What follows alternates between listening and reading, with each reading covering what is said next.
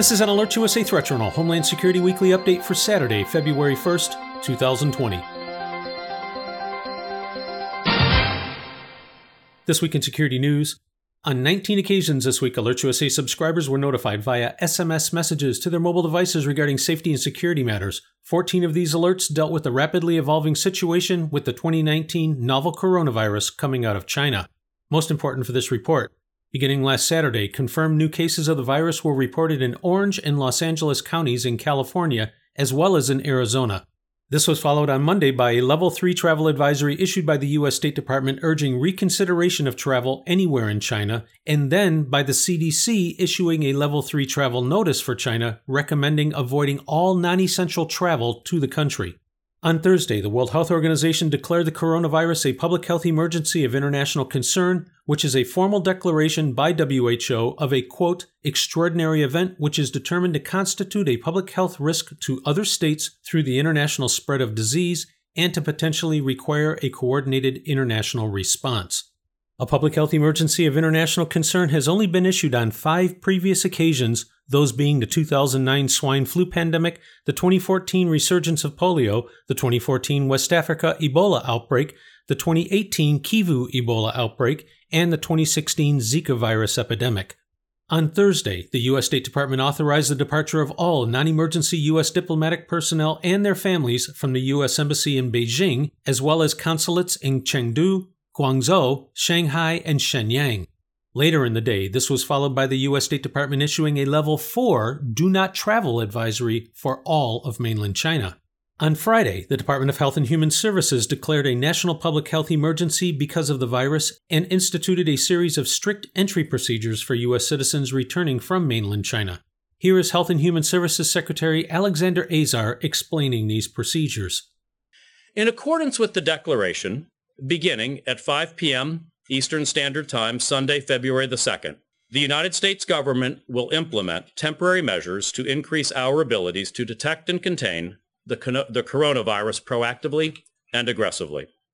Any U.S. citizen returning to the United States who has been in Hubei province in the previous 14 days will be subject to up to 14 days of mandatory quarantine to ensure they are provided proper medical care and health screening.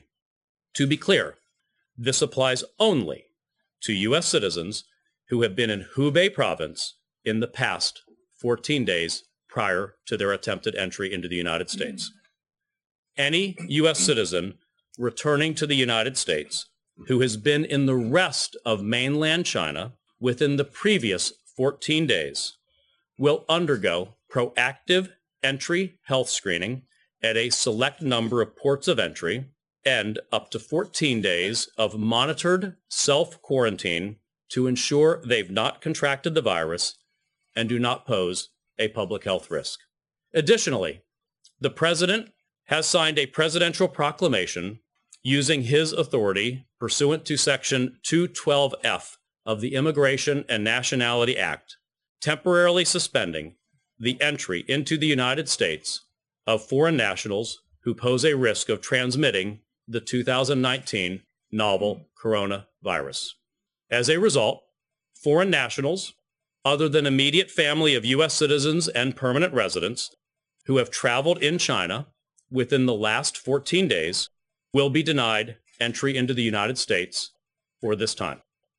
Once again, these actions will become effective at 5 p.m. Eastern Standard Time, Sunday, February 2nd. This presidential proclamation also provides provision for the Secretary of Homeland Security to establish standards and procedures to ensure the application and implementation of the proclamation at United States land and seaports. You can find much more on this broad subject, including links to the declarations and proclamations, preparedness guidance, and more in the latest issue of the Threat Journal newsletter. If you are not already a subscriber, simply visit threatjournal.com and sign up today. The publication is free and will remain that way. Alert USA continues to monitor the overall domestic and international threat environment and will immediately notify service subscribers via SMS messages and email of new alerts, warnings, and advisories, or any other factors which signal a change in the overall threat picture for American citizens as events warrant. AlertsUSA cautions listeners that in addition to the rapidly evolving situation with the coronavirus, the U.S. still faces significant threats from Iran and its proxies in retaliation for the killing of Quds Force commander Qasem Soleimani. In addition, numerous Islamic State media groups continue their online propaganda campaigns threatening reprisal attacks for the killing of their leader, Abu Bakr al-Baghdadi, as well as their efforts to inspire individuals to take action on their own. As AlertsUSA subscribers are regularly reminded, transnational terrorist organizations, including the Islamic State and Al-Qaeda, continue to urge recruits and followers to adopt easy-to-use tools to target public places and events. Specific tactics have included the use of vehicle ramming, small arms, edged weapons, homemade explosives, and poisons or toxins. Some terrorist groups overseas are using battlefield experiences to pursue new technologies and tactics, such as unmanned aerial systems and chemical agents that could be used outside of conflict zones. Many of these technologies are readily available. Additionally, terrorists continue to target commercial aviation and air cargo, including with concealed explosives. Caution and vigilance are urged. In travel security news, listeners are reminded that a U.S. government-issued worldwide caution for American citizens is in effect warning of the continuing threat of terrorism, political violence, and criminal activity globally. As always, if you are planning travel abroad, regardless of the destination, AlertsUSA strongly recommends checking out the U.S. State Department's travel website, as well as that of the CDC for safety, security, and health considerations about your destination. In addition to U.S. government travel guidance, AlertsUSA also recommends taking a few minutes to visit the equivalent websites of the Canadian, Australian, and British governments to see the travel guidance that those nations are providing to their citizens, as threats and assessments can and do vary. This has been an AlertsUSA Threat Journal Homeland Security Weekly Update for Saturday, February 1st, 2020.